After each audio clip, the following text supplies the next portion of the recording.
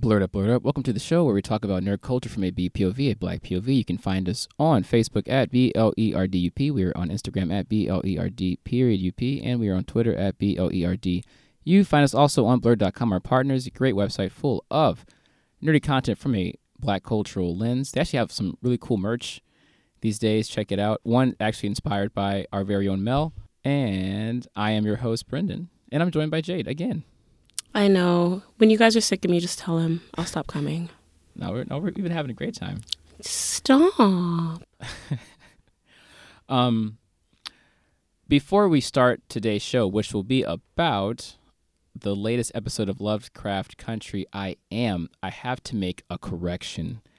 I said on the previous show that Xbox 360 outsold the PS3. However, that was not the complete picture. The article I read that from referenced U.S. sales, not worldwide. So data is a little muddled, but the PS3 did outsell the Xbox worldwide by about 3 or so million units. For a long time, the 360 was outselling the PS3, but by the end of that generation, Sony pulled ahead in 2013. Speaking of console wars, let's go back to the original war with Nintendo and Sega. Sega! In the new CBS Access documentary Console Wars, based on the book Console Wars, Sega, Nintendo, and the Battle That Defined a Generation. Now, this was written by Blake J. Harris, who also shares directing credits for this. This was produced by Seth Rogen and his partner Evan Goldberg, who also produced Preacher on AMC, Amazon's The Boys, which I would love to get into, but no one has seen it. I'll start watching it actually during Chuseok. Okay. It's on my to-do list.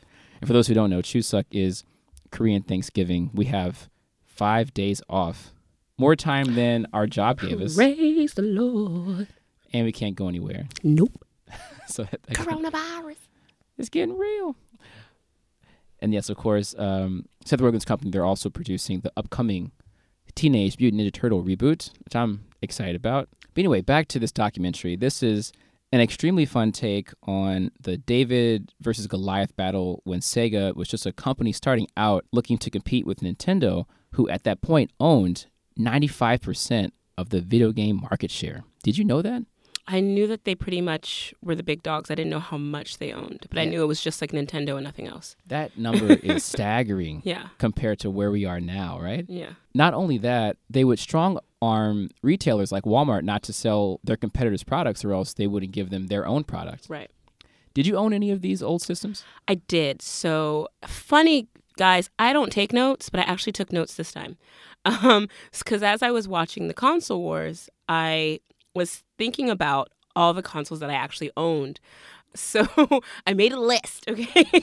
I had the NES. I had the original Nintendo. Okay. And the games I loved were the Duck Hunt and Donkey Kong. So I loved Duck Hunt. My dad got the gun attachment, and I would play it all the time. And then me being the spoiled brat I am, I wanted a Game Boy because my older cousins had a Game Boy, and I wanted it too. So I played Street Fighter and Kirby on that. And then Kirby was dope on the Game Boy. Yes. And then, of course, like the NES was getting old, so I got the Super Nintendo where I would play Mario and Kirby again. And then I kind of like fell off it. I kind of like was over it. And I remember they gave the Super Nintendo to my older cousins because they would come to visit. This was when in Miami. They would always come to visit us in Miami, and they would basically take over because I was the only girl with 10 boys. So growing up for me, it was either play with Barbie dolls by yourself in the corner or play video games and read comic books with us. So I gave that to them. And then after that, my dad got the Sega Genesis, which I played Sonic the Hedgehog, Streets of Rage, and Mortal Kombat on. And then he got me and my brother because he had a child from a previous relationship, and he moved in with us like in his teen years, and then he got us the PlayStation. So that's where we played Grand Theft Auto, Metal Gear, Tomb Raider, and Spyro, which my brother would always give me shit about, but then I'd always hear him playing it. Spyro's dope. Come on now. Spyro was freaking dope. Yeah. I'd always hear him playing it. And then I grew up and got over it. But at the end of this, I realized how much freaking money did my parents spend on all those consoles? Right. Dude. You kind of forget how expensive they were. I mean, we talk about price now, But if you adjust for inflation, things were pretty expensive back then, too. Yeah. I got the OG NES system when I was around 4 or 5, so I didn't have that, like, oh my God, I got a new system feeling until I got the Genesis in the early 90s. And watching this documentary brought back so much nostalgia with home videos of kids opening Christmas presents and freaking out over getting a new console, and we actually have a clip for that. My 8-year-old would kill for one.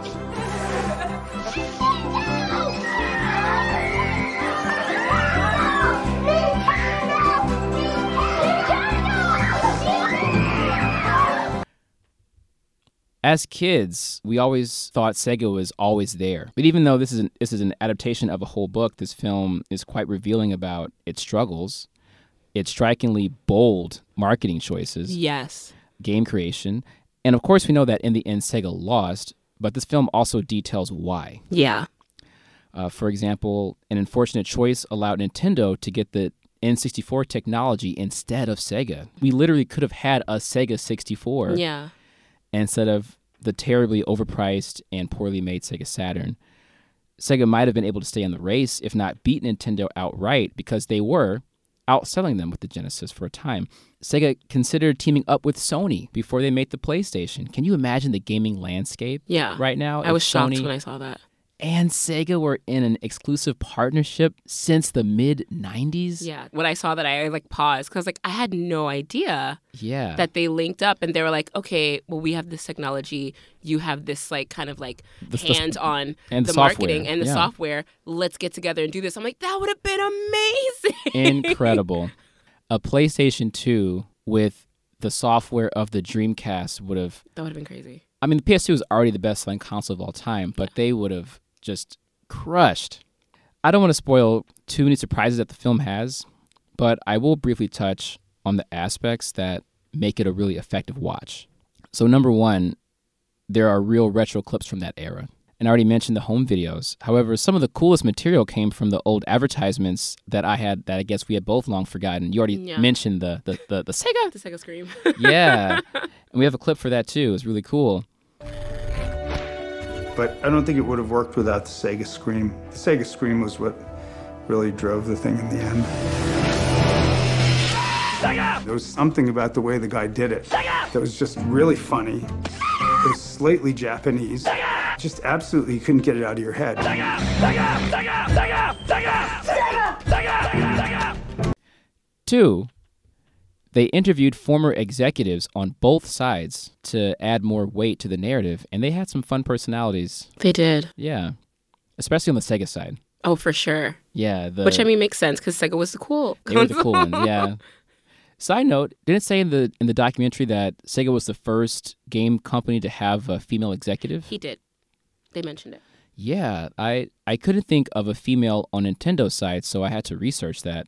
You know, Shigeru Miyamoto, Reggie Fils-Aimé, who retired, and Iwata were always the face of Nintendo.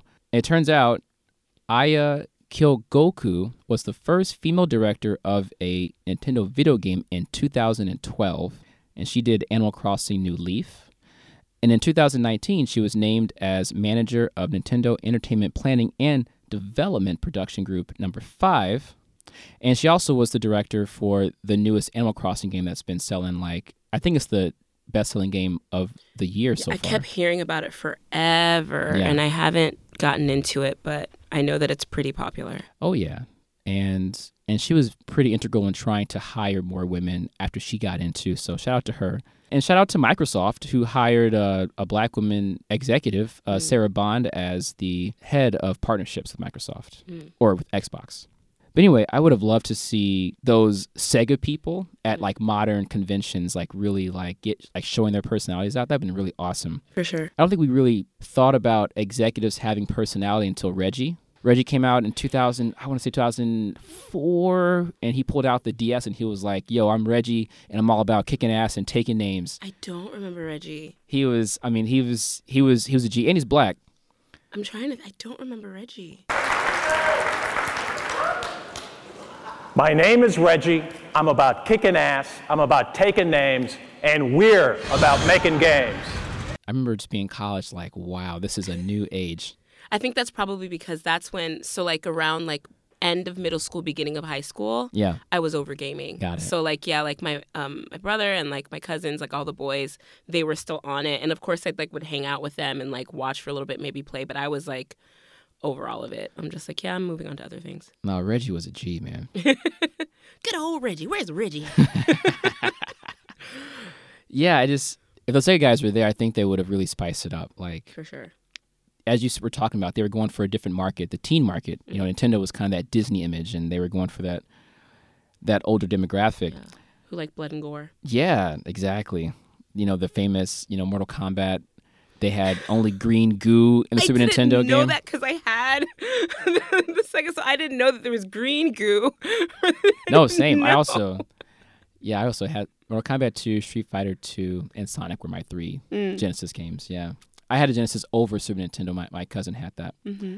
But yeah, and number 3, as the interviewees are telling their stories, they are sometimes animated in 16-bit graphics. Yeah. So there's one where there's an executive headhunt to 2 executives almost having a fist fight in the street. And there was one where they were like in like a sewage dump, and they visualized navigating a difficult situation to that, like a video game. That was really cool. Yeah, I thought that was cool. So what this film did for me, besides like just kind of bring back all this nostalgia and like it just cemented for me just the importance of marketing specifically, and how like even when it came to Sega hired like a small time company essentially to do like all those commercials that we remember from our childhood. Right. And they just had this great idea for it, which of course like it pushed a movement, and it like pushed a generation to be like, man, screw that Nintendo. I'm onto the Sega right now. Yeah. And it just really just speaks volumes of how like that marketing can do. And just even like the way that they were very thought out about like how to get back into retail against Nintendo, even though they were being kind of like strong-arming big box stores. So for me, I just really enjoyed that aspect of it, just seeing all the behind the scenes of how they figured things out. There was one point, not to spoil anything, but there was one point where the female executive mentioned, she said, we never had the money to get like the big Hollywood faces for us, but she's like, we did have the money for the teen stars. And something that could be seen as small actually pushed, like I remember that day. I remember. So for her to just be like, yeah, we didn't have that money, but we had the money for these kids. It's like, girl, because you had those kids, I paid attention. Exactly. So, like, who was big in the early 90s that we would have cared about, like, in the A-listers? Like, right. Arnold. Thank you. I don't care. Yeah, really. But, yeah, you get that cat from Blossom. Right. You know? Joey Lawrence, Jonathan Taylor Thomas. Yeah. I mean, I'm in. I'm here for it. The dude from Saved by the Bell. Yeah. Screech. Yeah. I'm down. And bringing it to the present, it's that arrogance that Nintendo had that was their undoing for a long time. Yeah. And so we talked in the last show about Sony's current arrogance and how I also think that because of that, they could get unseated, or at least similar to the Xbox 360 PS3 race, get a lot closer than the previous generation with the PS2 and the Xbox and this current generation. I think this current war is going to be a lot closer than people think, or especially Sony fans. Yeah, I also thought it was interesting that they talked about Sega of America and Sega of Japan. Oh yeah. And just how there was just they butted heads, just to put it bluntly. Yeah. And I just, working here in an Asian country, I totally get why they butted heads, and I can understand why Sega of America could not understand. I could totally get why they're just like, but no, this is how we have to do it, guys. This is the plan. And for Japan to be like, no, we're not doing that. I don't want to do that. Figure something out. I can totally get like the frustration just viewing that as an expat living abroad and seeing how culturally things are done. So exactly. Yeah, that was really interesting for me. And just seeing SOA, Sega America, actually do better than Sega of Japan. Because for those who don't know, even though Sega is a Japanese company, the Genesis was not selling well in Japan. It started selling much better in America. And that kind of brewed tension and jealousy. As you said, they started to just say no to things and start undermining them. And that was their own undoing. America's the Harlem of the world. Harlem shakes it, everybody takes it. My only criticism of this film, I have two. Number one, the end feels a little rushed. It does. As they introduced Sony into this. And there was a lot I wanted to explore during the Dreamcast era, which was my favorite era for Sega. But unfortunately, there wasn't enough time for that. And maybe it's in the book. Also, this is a very white American-centered story. Very. With the exception of one Japanese man who I liked. He was really cool. In a hotel. Yeah, he's cute. I would have liked to have heard from Sega and Nintendo of Japan executives. For sure. To really kind of bounce that out. Like, what did they think about this? Do they have any regrets? Like, yeah, I did that, but maybe I should have done this. Or, oh, these guys are totally lying. Like, who knows? So, anyway, I thought it was a great film. Yeah, I enjoyed it. Yeah, check it out, guys. Let's move on to... What we care about. Hey, come on I'm just now. kidding. I'm just kidding. Don't hurt me. Episode 7. Yes. I Am. This is the reason why I took notes, because Hippolyta deserves it. We finally got an episode with her. I mean, we knew it was coming. We just had to be patient. Yeah, it arrived right on time. I mean, right on time, because Breonna Taylor still needs justice. Right on time. Like Letty, I was worried that a cool character like her was going to get pushed to the sidelines in efforts to promote the main protagonist. From the jump, she had such charisma and aspirations. You could feel something deep within her from that bedroom scene with George. Yeah, that's when we first meet her. Yeah, and you just feel something just wanting to get out. She lamented not being able to travel like her husband. She told her daughter about naming comets. She was blurting out with her dad. And I've always been like, I just want more of her. I would honestly love a spinoff show just about her life, like how she grew up. I think Black people, women and men, would really benefit from a show like that. You know, seeing a woman grow up through that adversity and still kind of keep that flame, but also men seeing how to encourage that, because it seems like her father really encourages her to be whoever she wants to be. And I really like that. And it sucks that we can't see him. I would also love an alternate timeline where she got to be herself from the very beginning without shrinking herself, which we'll get to a little bit later. I just want to start from the very beginning. Just a very from the good place offset. to start. Wow. I'm sorry. I just want to start from the very beginning, because, like I said, I got notes. So Let's talk about Ruby. Yeah. So Ruby and Christina. let's just talk about. Are we shipping them now?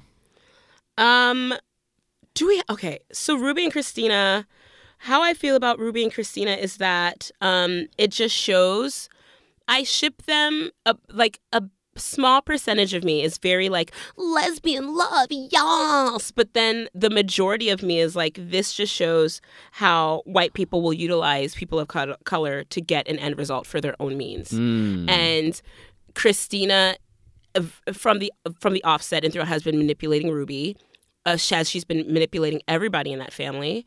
And Ruby has every right to kind of be cautious of Christina. What hurts me is that Ruby is a Black woman and she is vulnerable, and she's not seeing past that and not seeing those red flags. And as much as Christina can tell her of the truth, because I think like it kind of left us off in a place where she's like, well, it starts with like my family and your family. And then it kind of left us there with their conversation. I don't know if Christina told Ruby all of the truth and everything that's going on. I sincerely doubt it, because telling her the complete truth will not get her to her personal end goal. And then also, I just want to say that I was right about how they make a net potion, but that's another conversation. Oh, that's true. You're right. You're right. That's right. I just want to say that. You're right. Cool. Yeah, I just want to say that. I wonder, and we'll get to this later, about Hippolyta freeing herself. I'm looking at Ruby looking at a different way to possibly free herself from her past status or just way of life through this white woman. Like, what do you mean? I mean, she felt free when she was a white woman. Well, that, but also when she just messed up that man too. I mean, she was herself as she did that. She wasn't white anymore. So she has kind of a new, she's obtained kind of a new level of consciousness in a sense, maybe. And we don't know what else she could obtain through Christina. And I'm still kind of unsure about Christina's motives. I mean, yeah, she is using people, but she also seems to have some sort of white liberal concern or something for them, maybe? No? Whoa, no. And I mean, we talked about it in the last conversation that we had about white liberals. Mm-hmm. They're the main ones who do things that are problematic. And so her white liberalism that I think you're feeling is white feminism. That's what I'm seeing. Of course. Seeing, I mean, I'm not, that's exactly what I mean. Yeah, I'm seeing that. And white feminism for me is toxic. Like, and I totally agree with you. What I'm wondering is, every character is getting some development. I'm wondering if she's going to develop somehow with that too. That's who, Ruby? No, Christina and Ruby, both. Okay. I mean, you're saying like maybe she'll grow past her toxicity. Exactly. Oh. And I don't want to be like it's happening, but I'm wondering if it could go down that route. Yeah, when it comes to white people, I doubt it. I'm sorry, y'all. I'm so sorry. It's cool. It's cool. No, you're good. Just gonna keep it 100. When it comes to white people, I'm like, yeah. I mean, there are white people and there are people who happen to be white, and Christina's a white person. Okay. I've never heard that before. But You've never heard that? No, I like that though. Amanda Seales said that. Interesting. Yeah. All right, let's go on to Letty here. Letty's pregnant. And water is wet. Who didn't know this girl was not gonna get pregnant? Who did not know? I'm so surprised.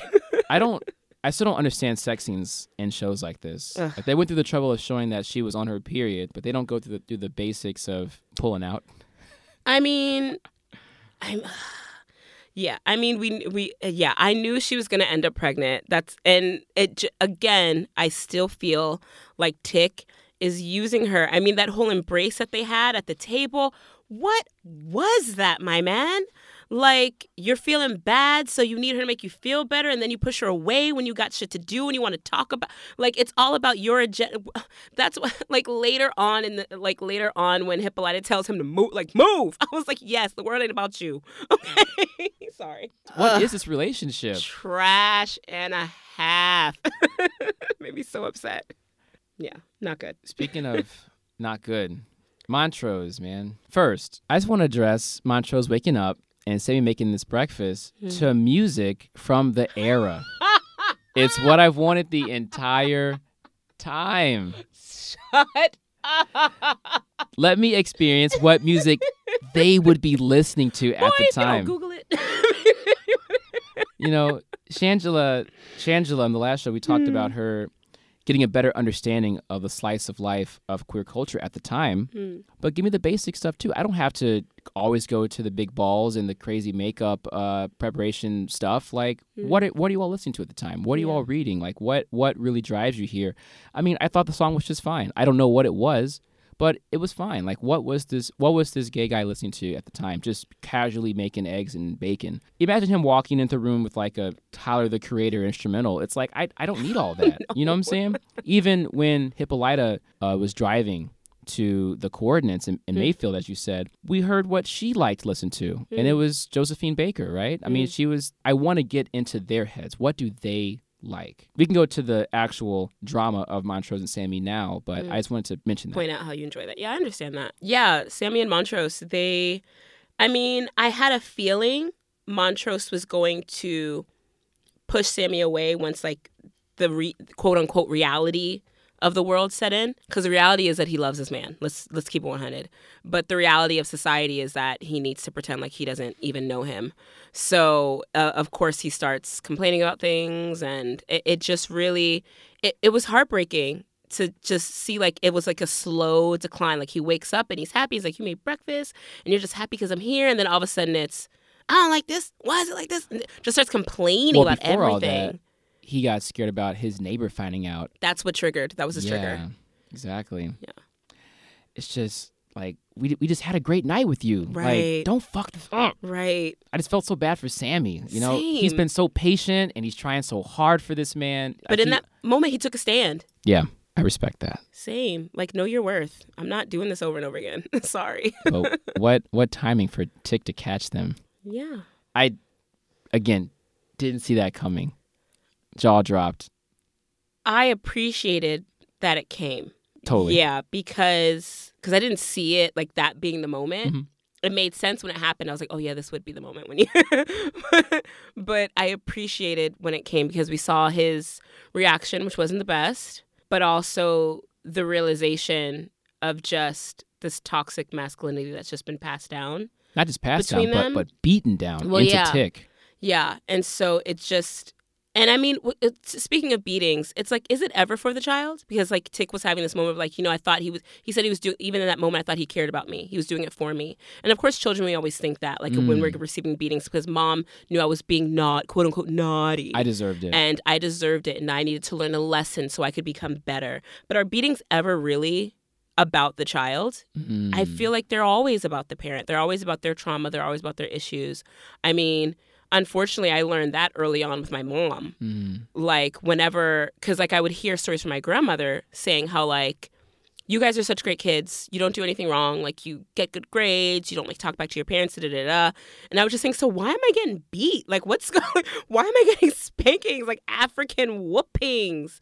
And then I realized like when I got to high school, I was like, my mom is traumatized from her upbringing, and so she's just putting it down on me and wanting me to not be who she was growing up. And it's just like, wow, it sucks that Tick had to realize that then. Do you know what I mean? Sure. Because that could have saved him like a lot of trouble. Yeah, and again, I'm not excusing Tick's language because that did hurt. Yeah, But you can see where he's coming from now. exactly. And I mean, well, wait, what do you mean by that? Where Tick is coming from? Just in the sense of it was beaten into him to hate these people, gay people. Like his dad beat him to not be soft. Right. And then society, Okay. of course, around him is also reinforcing that as well. I can see that. So it's like, yeah. What hatred is taught. Exactly. Yeah. Exactly. So again, this image for some people of Tick being this great hero is, again, we're taking down a peg, but we're also given some dimension to his character too. Exactly. St. Louis, my hometown. It was cool they went to Korea, where I am now, to go to St. Louis, where I came from. Listening to Tick talk to his friend was really cool. It reminded me of talking to my relatives, my aunts and grandmothers. I really miss them a lot. Yeah. When she said like, do you get some more mac and cheese? I was like, yes, ma'am. Like I like vocally. Yes. I was like, that's right. Feed him. Yes. And we saw the birthmark, Yes. which is a new layer. I'm like, Right. there's birthmarks? I'm like, what? Maybe we'll get a new episode with his mom. Right. See what she went through. Maybe like Watchmen, where you kind of see where she came from, or like where Angela's grandfather came from. Maybe Yeah.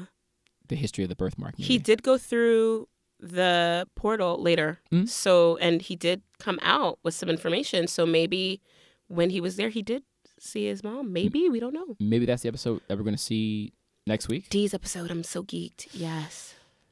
But anyways, let's finish up with this one. Spades. Spades. Spades? When Letty was babysitting, they were playing spades. Ah. Y'all don't even make board. Black as fuck. Okay, you know what, sir? Uh-oh. So you're making okay, don't revoke my card. I don't know how to play spades. Ooh. So here's the deal. Again, very African, very Caribbean households. Okay. I can play some dominoes, okay? I don't know how to play spades. To balance this out, I cannot play dominoes. Okay. So, okay. All I right, can all right. play some dominoes. I was so happy about that scene, and then all of a sudden they were like, when's Bobo coming back? And that put a wet blanket on the whole scene. But I like that they're doing that. Yeah. I appreciate that they're doing that. Just Yeah. like his mom was like, no, open casket. We will keep bringing this child up so y'all can remember. This episode, it's just so many cool things happen, and then immediately something bad happens. Like Sammy and Montrose are about to have breakfast. It's all great, and then cut. The black plight. Hey, let's play spades. Black as fuck moment. And then, where's Bobo? The black plight. Bruh. Yeah. And at that moment, Letty and Ruby,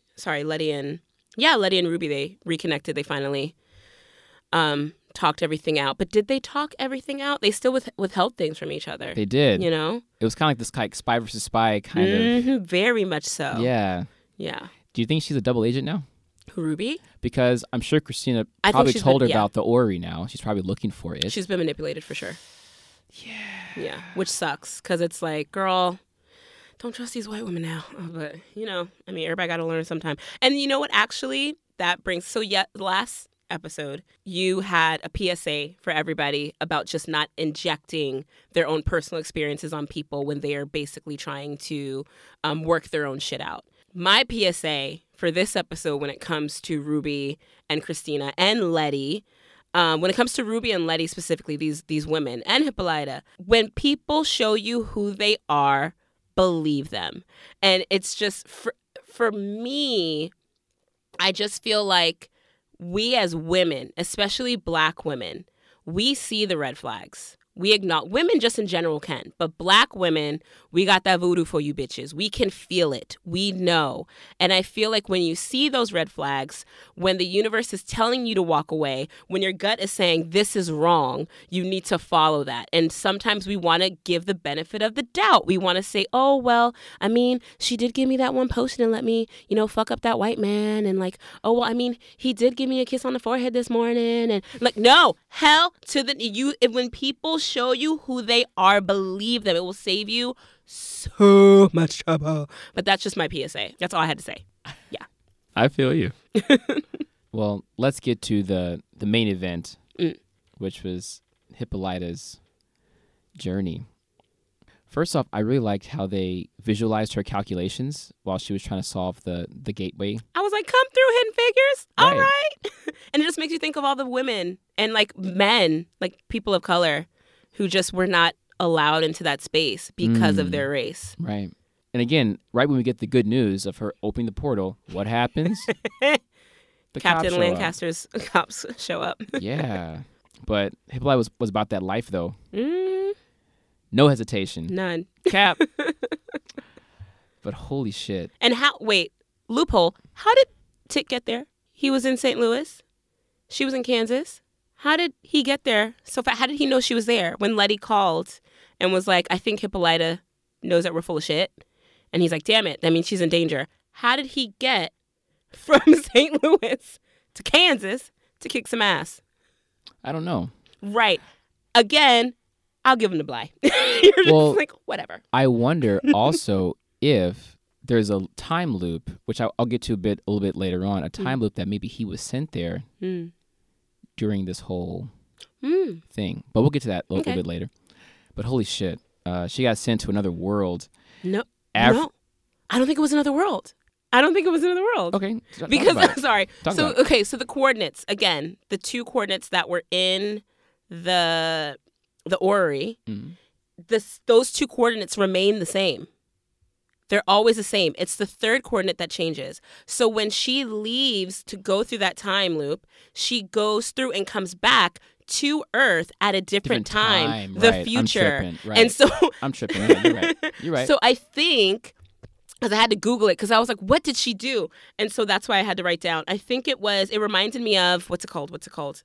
Rick and Morty. They believe in the many worlds theory. I think that's what it is. It was there's many dimensions, many times where things are different.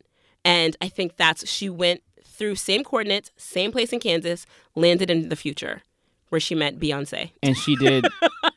I liked how again, when she saw that lady, my jaw dropped. I was like, what are we doing now? Because Garnet from Steven Universe. Every episode is like a different genre, and this went straight to Afrofuturism. Yes. And it was amazing. I was living for it. And I love that Hippolyta didn't panic too much. She just started calculating again, trying to figure out a way to get out of here. Yeah. But you're not in a prison. Yeah, I wrote down exactly what she said. You are not in a prison. Where do you want to be? Name yourself. What's interesting in that case, though, she threw her around. Like, how are you going to tell her you're not in a prison and then throw her around? Like, it's not a really good way to sell this. You're trying to give me enlightenment, but you're kicking my ass. I don't understand. It's like Rafiki hitting Simba in the head. It's like, dude, like, are you really trying to teach me here? Or provoke you. Don't stop it. So you mentioned that. So when I was majoring in theater, one of the classes that we had to do was improv. And I suck at improv because I'm so analytical. And my teacher, it came around to me and I had to say something. And of course, my analytical brain, I wanted to think. And she said, no, and she had this huge stick and hit it on the ground and it scared the shit out of me. And she said, say whatever comes out of the out of your fucking mouth. And I just blurted out something stupid and everybody laughed. But that was the point. It's like to provoke. Don't think about it. Just at the top of your head. What the fuck do you want? Who are you? Name yourself. Stop thinking. Yeah. So that's what I got from it. No, totally. And for me, she thought she was in prison, but in fact, she was trying to break out to go back to the prison of her former world. Yeah. So I thought that was really cool. Yeah. There's many powerful lines in this whole scene. The rest of the show. Yeah. You know, she was with Josephine Baker and Frida Kahlo. I felt like they found a smart way to lynch me without a noose. Powerful line. Yeah. And it's hinted at that not only was Hippolyta shrinking her intelligence for that life back with George, but also possibly her sexuality as well. Oh, maybe. Yeah, for sure. Yeah, I did get that feeling. Yeah. I did when she was with Josephine, because Josephine Baker was bisexual and very free. But for me, like what that whole thing was, for me, it kind of provoked the realization of how, especially now, how people of color, especially Black Americans, are not only traveling more, but residing overseas. And that's what Josephine Baker did. She didn't only find her fame, but she found herself, she found her freedom when she left America and moved to Paris. And she felt she was free to be bisexual. She was free to fight for the French Revolution. She was free to do what she wanted to do. And I really felt like Hippolyta resonate with that. And then not to take it back, but just when Hippolyta was driving to Kansas and she saw Bessie Stringfield on the road, I thought that was it's just such a symbol of a Black woman freedom. Yes. Do you know what I mean? Yes. I just like, it was like a kind of like letting her know, hey sis, you're about to be free. Yeah. Like I just loved that. Yeah. And I hear that too. Like sometimes I'll see even on Twitter, like some Black people will make jokes, like Black Americans make jokes about like when are flights coming back so I can leave the country, like just as a joke. And I'm like, no, like I did. So yeah. I'm fine here. So. Most of my adult life has been here. I've been here since 2008. Like I was here before Obama got elected. That's how long I've been here. Yeah. So yeah, let's get back to the show. Sorry. You're good. No, I was a good tangent.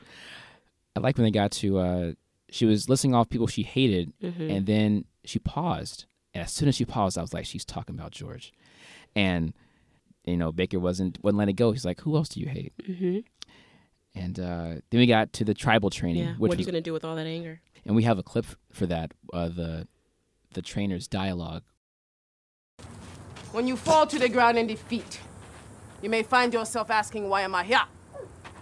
Why should I bother getting up when I know now he is a great warrior and I cannot win? Well, I will tell you why you're here and why you must get up.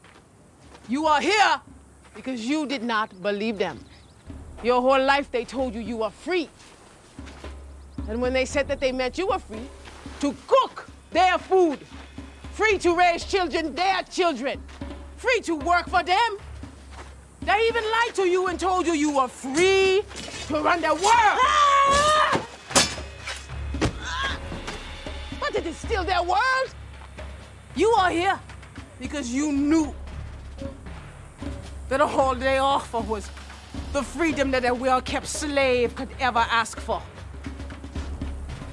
Now, I cannot tell you what true freedom is.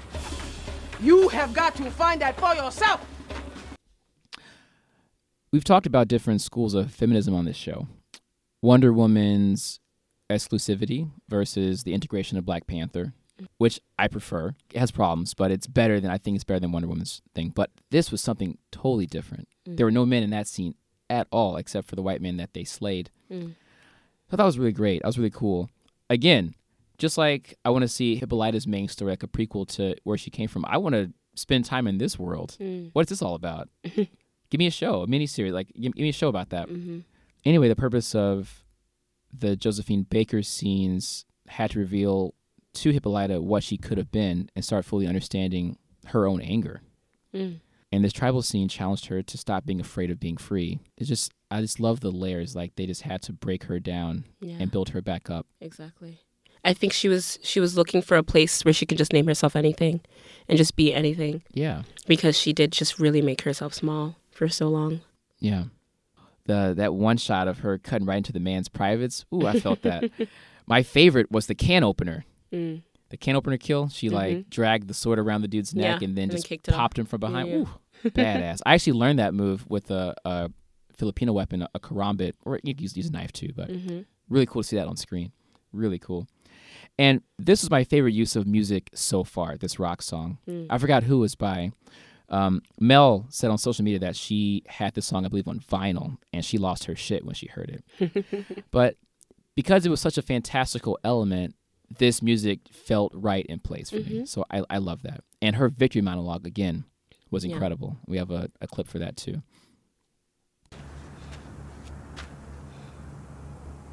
We are here because we did not believe them when they told us our rage was not ladylike. We did not believe them when they said our violence goes too far. We did not believe them when they said the hatred that we feel for our enemies is not godlike. They say that to women like us because they know what happens when we are free. Free to hate when we must. Free to kill when we must. Free to bring destruction when we must. That is our freedom. That is our prayer, no matter what they think of us after we grind them into the dust. That is our love!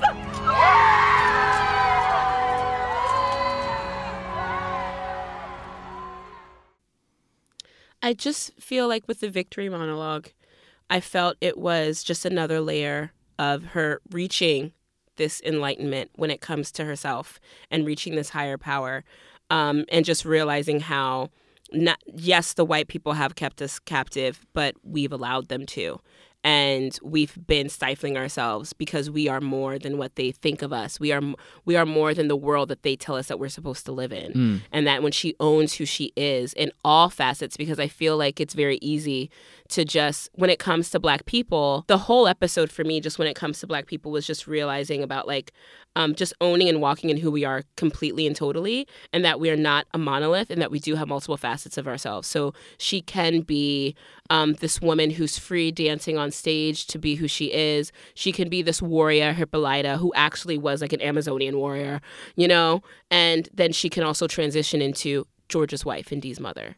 And just she being can be all of it. Amazing mathematician. Yeah. That's a great point. Great point. And of course, the last transition is for her to confront her lover and herself. That was deep. When I heard her excitement talking about her dream, I thought about her dad. And again, I talked about how they seem to have a relationship where he always encouraged her to be excited about knowledge and to explore herself. And I think back to her story about naming the comet, and in retrospect, you could see her light was dimmed at that point in comparison to her very proud daughter, who was shouting it out in front of all these white folks who could have, they could have. Her light hasn't been stifled yet. Exactly. And that's when he said the triggering words, "You chose to call yourself my wife." She did. I'm glad that George stopped the excuses and took responsibility quickly, that they didn't drag that out. And this is, again, I think, very important for men to see, especially here, that you should aspire to have a true partnership, encouraging each other to be your best selves as opposed to giving someone else for your own aspirations. That was very powerful. So for me, just a little kind of like and I don't know, maybe it could just be me just looking for things, but in the scene, so we first meet Hippolyta in that exact same position, in that exact same bed, asking George the exact same question, "What are you looking at?" And so it's interesting. I felt like it just kind of, for me, reaffirmed the whole like many worlds theory, where it's just like she's gone to the same time, the same place, but it's a different timeline. And I want to say, I feel like I saw a gun wound on his stomach. I could just be looking at crazy, but I want to say I feel like I saw a gun wound. So maybe it's another timeline where George didn't die. And they're able to talk about these things and talk about what he went through at that at the Artem Manor, and she can talk about what she went through at this place. But then, like when we met her, in the first conversation that they were having, she was begging her husband, she was begging her business partner to allow her to be a discoverer, what she always knew she was. And he stifled her. He said, "No, you can't. You got to stay here with Dee. You got to be safe. The road is dangerous. It's not safe for a Black woman." Which in fairness is true, but she's begging to be who she really is. And he inadvertently was like, "No, you can't do that. I need you to stay here and be my wife and cook and clean. And he helped make her small. And it was very good for her to be able to tell him that and be able to not only tell him about himself, but tell him about herself and have him realize that. And I don't know. It just, for me, that whole scene, just even the pauses. First of all, Anjanua Ellis was acting her ass off this entire episode. But totally. I really felt like it was amazing because he was attracted to the fire that was in her. And then over time, he just helped dull it. And which is something for Black women. It's like people, not just Black men, but people in general are just attracted to the fire within us. And then over time, they want to dull it. And with just his small acknowledgement and his sincere apology, she was able to say, I'm Hippolyta, Discoverer. She was able to move on to the next level. And I just want to say, just for Black men, just for any men, but just Black men specifically, that's all we want. Just cherish us, nurture us, protect us, push us, but don't stifle us, because we won't make ourselves smaller just to make you feel larger. We're never going to do that. So stop trying. That's all I got. Totally agree with you. I had a different take on that. Not on those points, but in the sense of time travel. So I actually wondered, you could have a mini worlds theory, but did she just go back in time and put herself into the woman that we saw originally? And she got closure with her real husband at that time before Tick arrived, because they never left the bedroom. So they could have just rehabbed the conversation before Tick arrived. In good timing, there's a new report out. I don't know if I post this on the Facebook page, but scientists say that you can time travel back in time. Scientists say that you can go back in time and the timeline will correct itself in order to give you the motivation to go back in the first place. So if she went into the future, but she also went back in time, possibly to the same place, talked it out with George, but George still had one last hurrah to go save his brother. It wasn't really about exploring the whatever. It was about saving his brother, and he got shot. So the motivation to kind of discover her husband's murderer would never change. It would still motivate her to do what she did. So I'm curious if they may play with that later on. That's a possibility. I just, for the life of me, and maybe it could just be that a man's scar, a mole, I don't know. But I swear on everything I saw a gunshot wound on his stomach. I swear on everything. Okay. So I could be wrong. But like that, when I saw that, I was like, wow, they're giving her a moment. It's like he didn't die. They're here. They're able to just hash everything out. And I just thought that was really sweet. And then for them to transition into, after being able to say that, after being able to tell him honestly who she was and claim that she is a discoverer, then she becomes what Dee always saw her as, Orthea Blue. And then they travel together. Their spaceship looks like Woody. The planets look like it does in the comics that Dee writes. Oh yeah, good like catch. They meet aliens, and she's able to become what her daughter has. The fire that her daughter always saw is reignited. To add to your point, the space journey. For those who don't know, the monologue while they're exploring is from Sun Ra, who is a very famous jazz composer, poet, and he was a pioneer of Afrofuturism. I just thought that was such a perfect bow for this episode, similar to the Judy Garland monologue from Meet Me in Daegu. Whitey on the Moon. They just had very good, the one from the spoken word from To Colored Girls. They always just hit right there. If only the music was as good. You're the only one who feels this way. I'm you not. You guys, listen, if you actually agree with Brendan, how about you leave him some comments? Comment on his Instagram, comment on his Facebook, because I don't see you, so I think I'm right. How about that? Meet me outside. I mean, trust Black women, but I'm not sure you're right on this one. You're crazy, but oh well. I mean, I am crazy, but it's not for this reason. Okay. How can I fit everything that I am now into that place? Ooh. That's how I feel here. So a mutual friend of ours, who's also another person of color, but they're Latin, I remember when I first met them, they were kind of like going over in their minds about how people when they move here to Korea, because I think you and I can both say, like, there's a strange group of people who kind of move here sometimes, but they were saying that they'll meet people when they move here to Korea, and they'll kind of reimagine themselves. They'll create these whole like timelines or like experiences here in Korea as if they're and he didn't understand that. He's like, I don't get why people are doing that. And I kind of understood it at the time. I was like, well, yeah, I get like why somebody want to kind of have this new life, like a fresh start, essentially.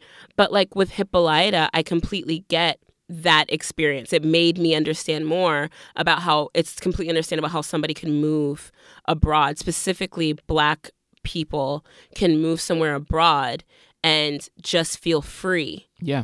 And figure themselves out. So like I feel that way when she said that. That hit me deep when she was like, how can I fit in all that I am back there? Knowing full well the only reason why she's going back is she sees that light in D. She does not want D to diminish it. So D needs her. She needs to go back. But again, she's enlightened now. She has true freedom. She knows what it really means. How can I go back to the USA? How can she go back to Chicago? Completely made sense to me. In St. Louis, our transportation is horrible. So just the basic freedom of movement being in Seoul is so liberating for me. Being able to just be loud and not be afraid that a cop's going to overhear and just pull over. Sir. Being able to wear whatever I want, a hoodie, and not have any fear. Walk in a store knowing full well I'm just like browsing and nobody's like following me because they want to make sure I'm not stealing. They're following because they genuinely want to help my ass. Or they're going to falsely, press the button and call the cops. Or some crazy white militia gun-toting asshole is going to come in there and, nothing. So Korea's not perfect, but I'm not going back to America. Yeah. When my family's like, why don't you come home, baby? And I'm like, guys, you really don't understand how it feels out here. Catch me in Europe after I'm done here. Yeah, I mean, we're not just saying Korea is the only place. I mean, I've lived in Japan. I've lived in Thailand, too. I've been to Taiwan. There's so many places where you just feel there isn't that burden to look over your shoulder. It's just gone. Do you think that Hippolyta is going to just go back and bring D with her and that be it? Because who else does she really have or need there? It's not like she cares that much about Tick. Fair. I don't know what Hippolyta's next move is because when it ended, we didn't see her go back. We saw Tick come back. Exactly. So it's like, I don't know what her next move is. I don't know if she got back before him or he got back after her. I don't know. I don't know what her next move is, but I do know that Dee's going to have an adventure for sure because where did they find her comic book? So that's going to be something. Yeah. We talked about how Tick may have been transported to a different place. I wonder if they sent Hippolyta directly to Chicago instead of going back through that portal. Yeah, I think Tick went through, again, back to my theory, I think he went to same place, different timeline to where George didn't die because the book that he came out with was Lovecraft Country, written by George Freeman. So I'm like, I feel like he went to a different timeline where he didn't die and he was able to recount everything that they went through and put it in a book. So I don't know. I don't know. Next episode's going to be cray. It's going to be a good one. All right. That about wraps it up for us. Sorry. This was longer than I thought, which is good. It's good. I hope you guys enjoyed the show. We'll be back next week. We're going to have a long vacation to gather our thoughts on other things. But of course, you can find us on Facebook at BLERDUP. We are on Instagram at BLERD_UP, and we're on Twitter at BLERDU. Check us out on blurred.com and their awesome merch. Really, I'm not just saying that because they're my partners. They actually have some really good stuff, from stickers to hoodies, shirts, pants, pins, etc. And Miss J, where can they find you? Y'all can still find me on Instagram. I am at Jade, Jade, Chanel, CHAUNELLE. Please follow me, like my pics, because I'm cute. Yes, she is. Oh my God, thank you. All right, y'all. Peace. Bye. You find Earth boring, just the same old, same thing. Come on, sign up without a space, Ways Incorporated. If you find boring, just the same old, same thing. Come on, sign up without a space, Ways Incorporated. If you find Earth boring, just the same old, same thing. Come on, sign up without a space, Ways Incorporated. If you find Earth boring, just the same old, same thing. Come on, sign up without a space, Ways Incorporated.